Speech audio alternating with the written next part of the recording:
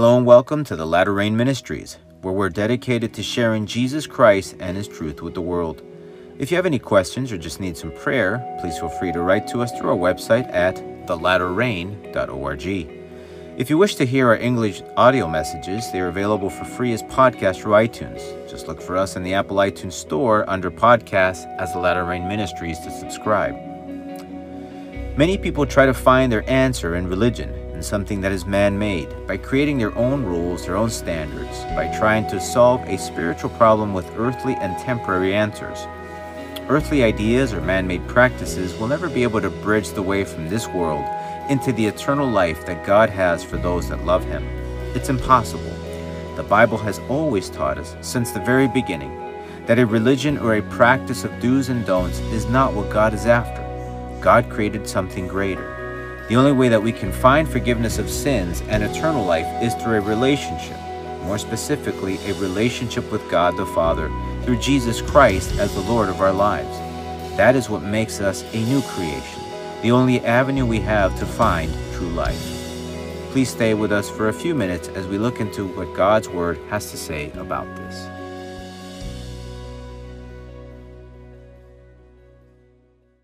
Let's take a moment to go to the Lord in prayer. Let us pray. Lord God, Heavenly Father, hallowed and glorified be your name. Thy kingdom come, thy will be done on earth as it is done in heaven. Heavenly Father, Holy Lord, I pray in the name of Jesus that you please forgive my sins and my wrongs. And I pray, Heavenly Father, Lord God, now humbly that you please guide us to your word, through your Holy Spirit, that you help us to have open minds and hearts. And help me to communicate your word clearly and effectively, O Lord, for your honor and glory. In Jesus' name, amen. We're going to be reading today from Galatians chapter 6, verse 11 to 18. This is the word of the Lord. See with what large letters I have written to you with my own hand.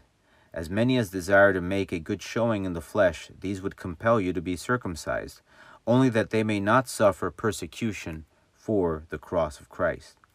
For not even those who are circumcised keep the law, but they desire to have you circumcised that they may boast in your flesh. But God forbid that I should boast except in the cross of our Lord Jesus Christ, by whom the world has been crucified to me, and I to the world. For in Christ Jesus neither circumcision nor uncircumcision avails anything, but a new creation. And as many as walk according to this rule, peace and mercy be upon them, and upon the Israel of God. For now on let no one trouble me, for I bear in my body the marks of the Lord Jesus. Brethren, the grace of our Lord Jesus Christ be with your spirit. Amen. One of the main problems that the folks in Galatia had was a problem that involved legalism. What is legalism? Legalism in Christian theology is a concept that deviated from faith in Christ, and that a person needs to return to fulfill the law of Moses, which included circumcision, in order to be saved. It is salvation based on following rules, some of which are man-made rules, created from those that were written in the Bible. And even more so, there is an overemphasis on those things that would be considered of lesser value, if you will, before the Lord. And the problem with legalism is that it takes away a person from the true basis of salvation. If the law of Moses didn't work back then it can surely not work now, especially now since Christ has been revealed to the world. The Bible is very specific in that those things that were converted into rules could never save a person. Salvation was always based in a personal relationship with the Lord and focusing on those things that God always stated as important.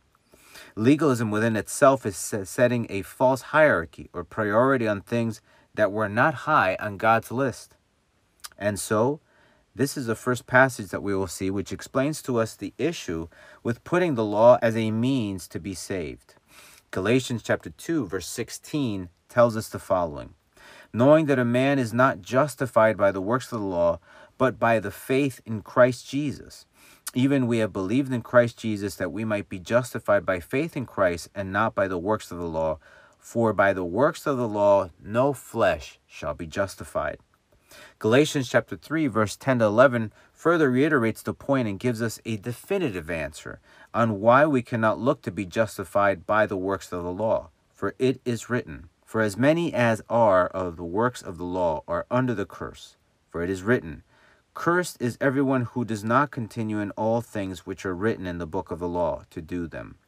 But that no one is justified by the law in the sight of God is evident, for the just shall live by faith.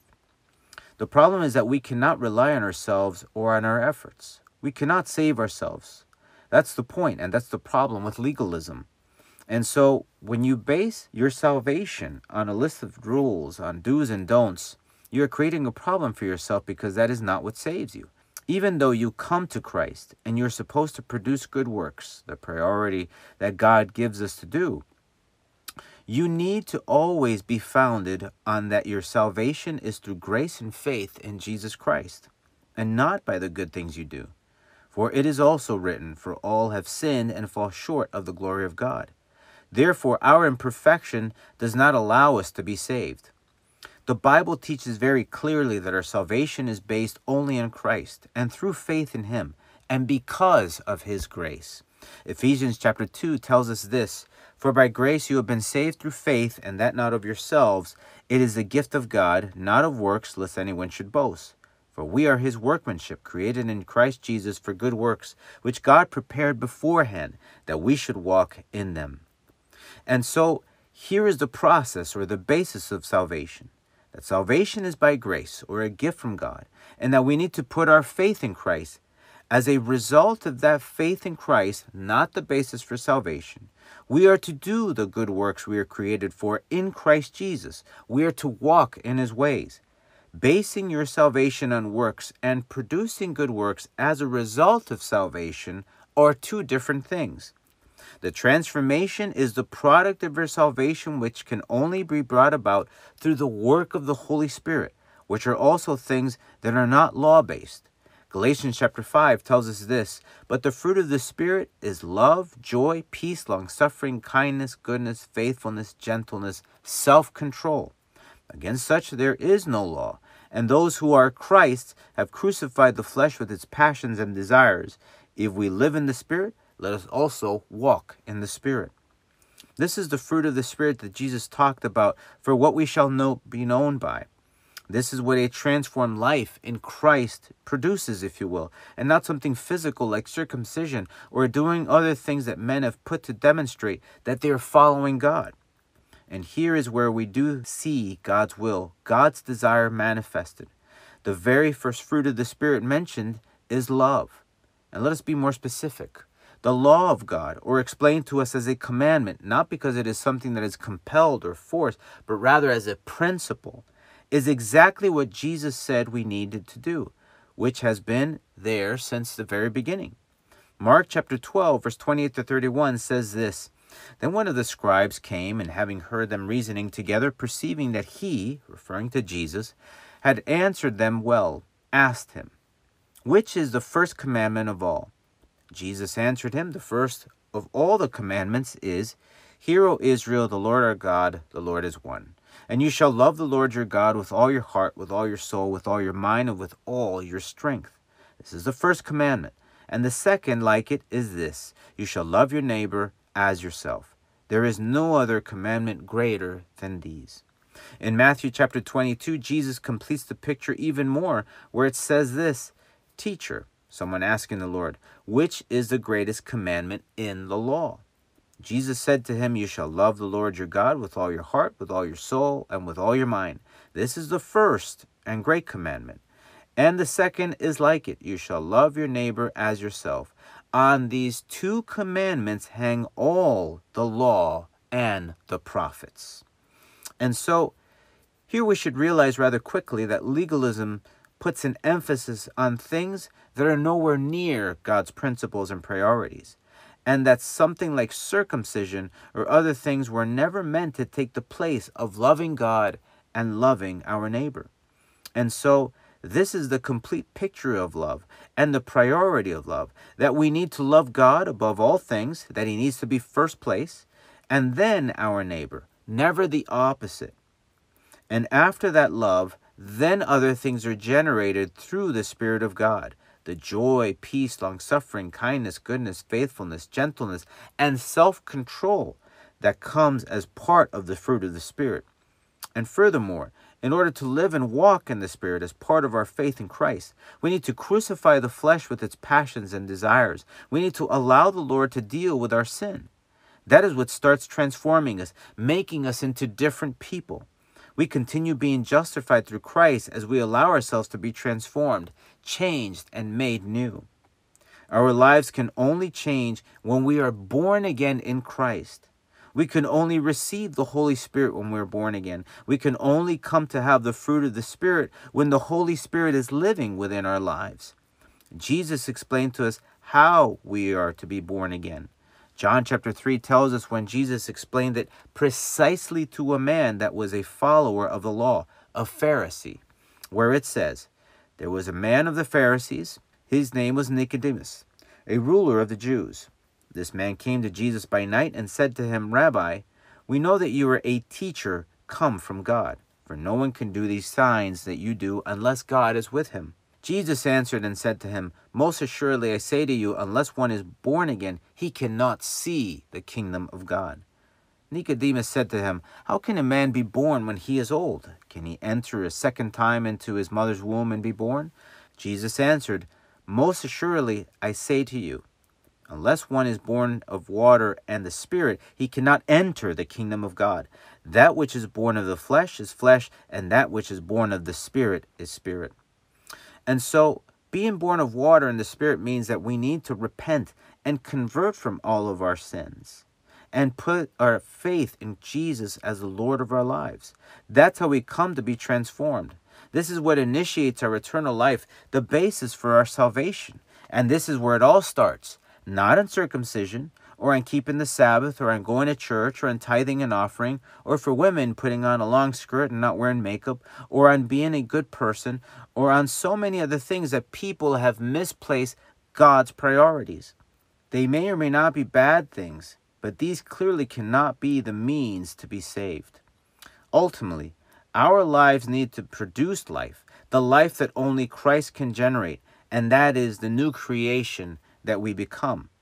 2 Corinthians chapter 5 tells us this, "Therefore, if anyone is in Christ, he is a new creation. Old things have passed away. Behold, all things have become new." Our salvation is based on faith and grace in Christ, and in abiding in that faith and grace. We need to keep and make that decision even stronger in us as time goes by, because this is truly God's will, that we keep repenting and converting, that we continue growing through the Lordship of Jesus Christ, which is what practically and ultimately allows for us to live transformed lives. By decreasing and doing those things that produce death, which is the practice of sin, and perpetuate those things that produce life, the fruit of the Spirit. This is what helps explain what Paul was telling these Galatians at the beginning as part of our key passage today, that being a new creation is what benefits us, and not going back to certain things in the past. And this is the benefit that we really want and need. We need for the old things to be passed away. We need to have a new beginning. We want for the sins of our past to be forgiven, but this is also something we really need to understand as well. That if we need for our past sins to be forgiven, then it would only make sense to stop doing those things in the past, and certainly try to stop doing those other things that do not let us lead transformed lives. Whether sin is in the past or the present, sin never helps anyone, whether we understand its negative impacts or not. That's why we are counseled through the word that we need to walk in the Spirit so that we do not succumb to the sin that still lives within us. And finally, Paul tells us something peculiar here, that he bears the marks of the Lord Jesus in his body. This does not mean that Paul was experiencing some sort of stigmata, if you will, which is the appearance of bodily scars and wounds and pain in locations corresponding to the crucifixion wounds of Jesus Christ, such as the hands and wrists and feet.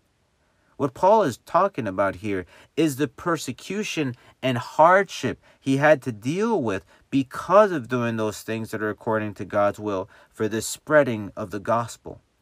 Paul gets very specific on some of the troubles and tribulations he had experienced due to his service to Christ. In 2 Corinthians chapter 11, he tells us this, "Are they ministers of Christ? I speak as a fool. I am more. In labors more abundant, in stripes above measure, in prisons more frequently, in deaths often. From the Jews, 5 times I received 40 stripes minus 1. 3 times I was beaten with rods. Once I was stoned. 3 times I was shipwrecked. And a night and a day I have been in the deep, in journeys often, in perils of waters, in perils of robbers, in perils of my own countrymen, in perils of the Gentiles, in perils in the city, in perils in the wilderness, in perils in the sea, in perils among false brethren, in weariness and toil, in sleeplessness often, in hunger and thirst, in fastings often, in cold and nakedness, besides the other things, what comes upon me daily? My deep concern for all the churches. And all of Paul's hardship was a result of 2 things: loving God and loving his neighbor. His goal, his incentive, was the salvation he found through Jesus Christ, and that he had a great and eternal reward to look forward to as a result of his faithfulness and dedication. He simply endured everything he did because he loved Christ. In Philippians chapter 3, he tells us the following: "But what things were gained to me, these I have counted loss for Christ.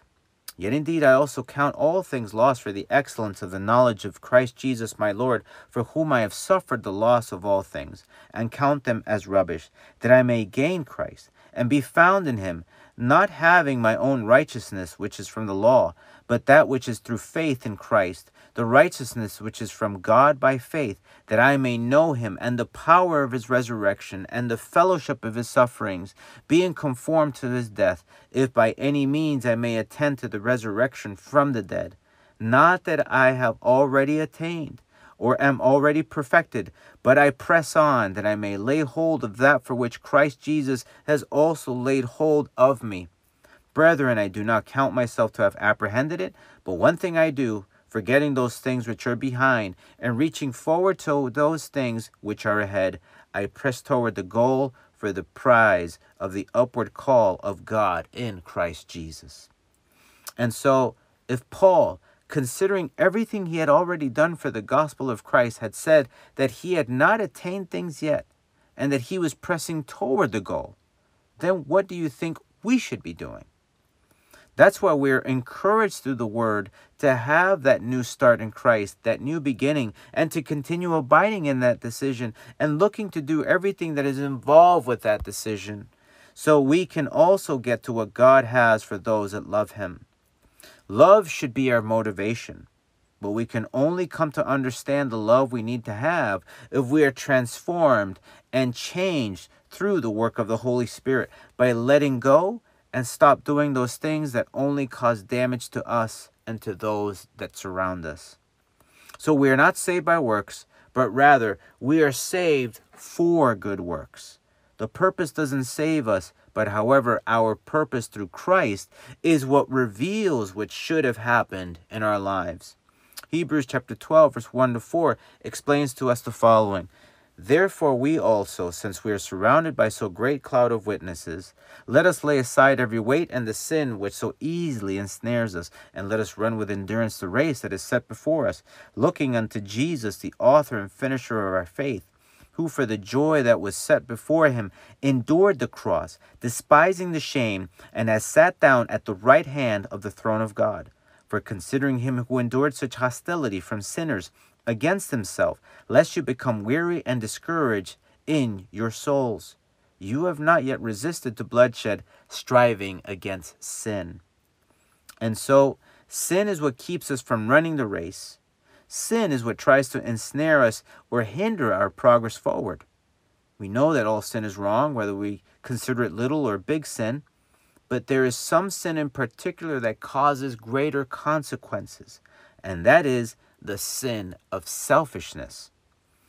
Everything God teaches us involves being selfless, not selfish. For starters, loving him above all things and loving our neighbor are external focuses, or directionally away from ourselves. But we're only thinking about ourselves, about our own desires, our own goals, and our own needs. Will we ever then fulfill God's will? And here's where we really need to be careful, because this is the snare that Satan uses as he appeals to the sin that is still within us. Satan will always tell you that thinking about yourself is not wrong. But however, we can never be self-serving.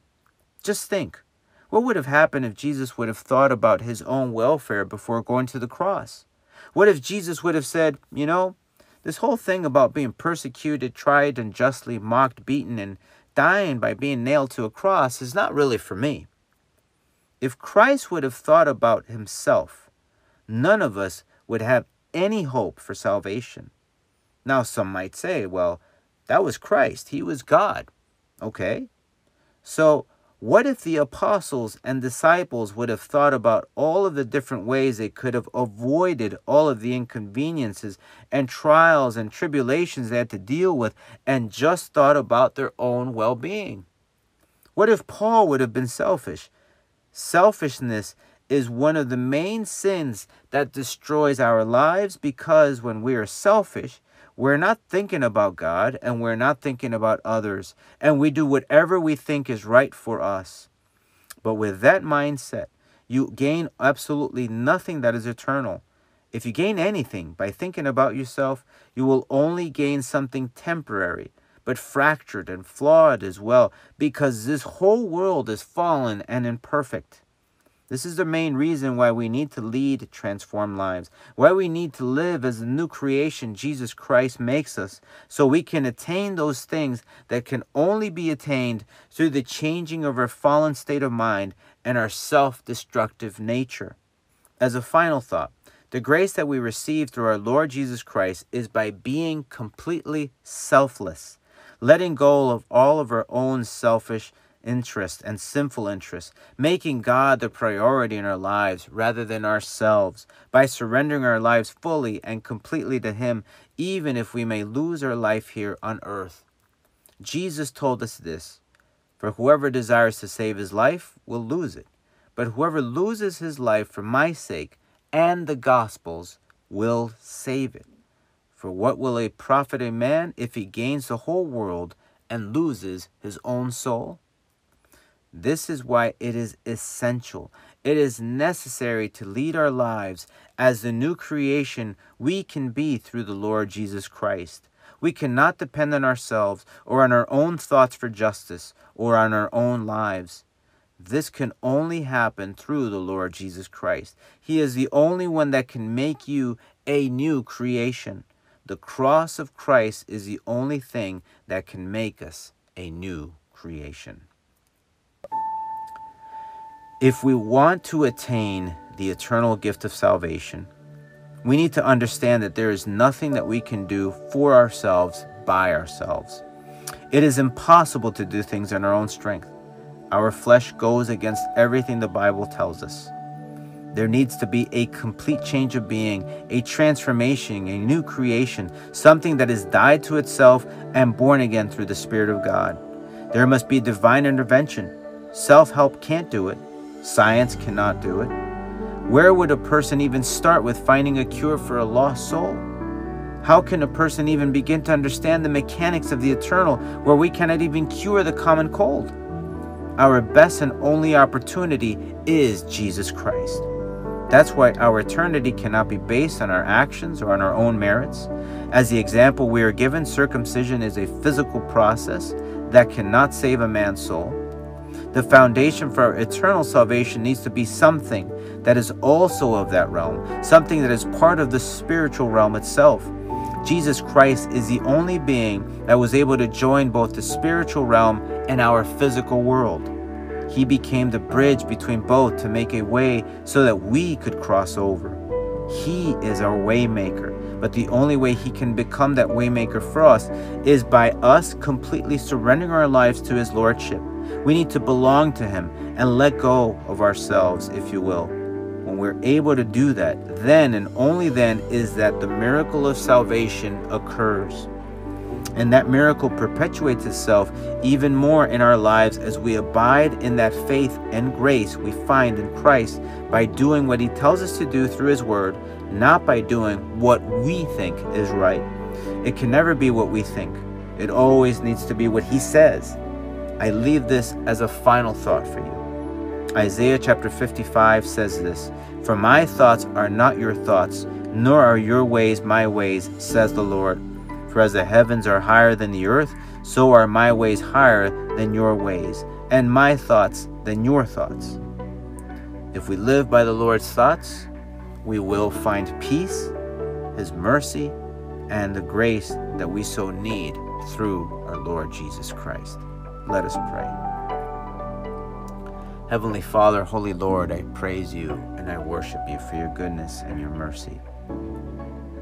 Lord God, Heavenly Father, thank you for the incredible opportunity we have for a fresh start, for a new beginning, to become a new creation, O Lord, through your Son, Jesus Christ.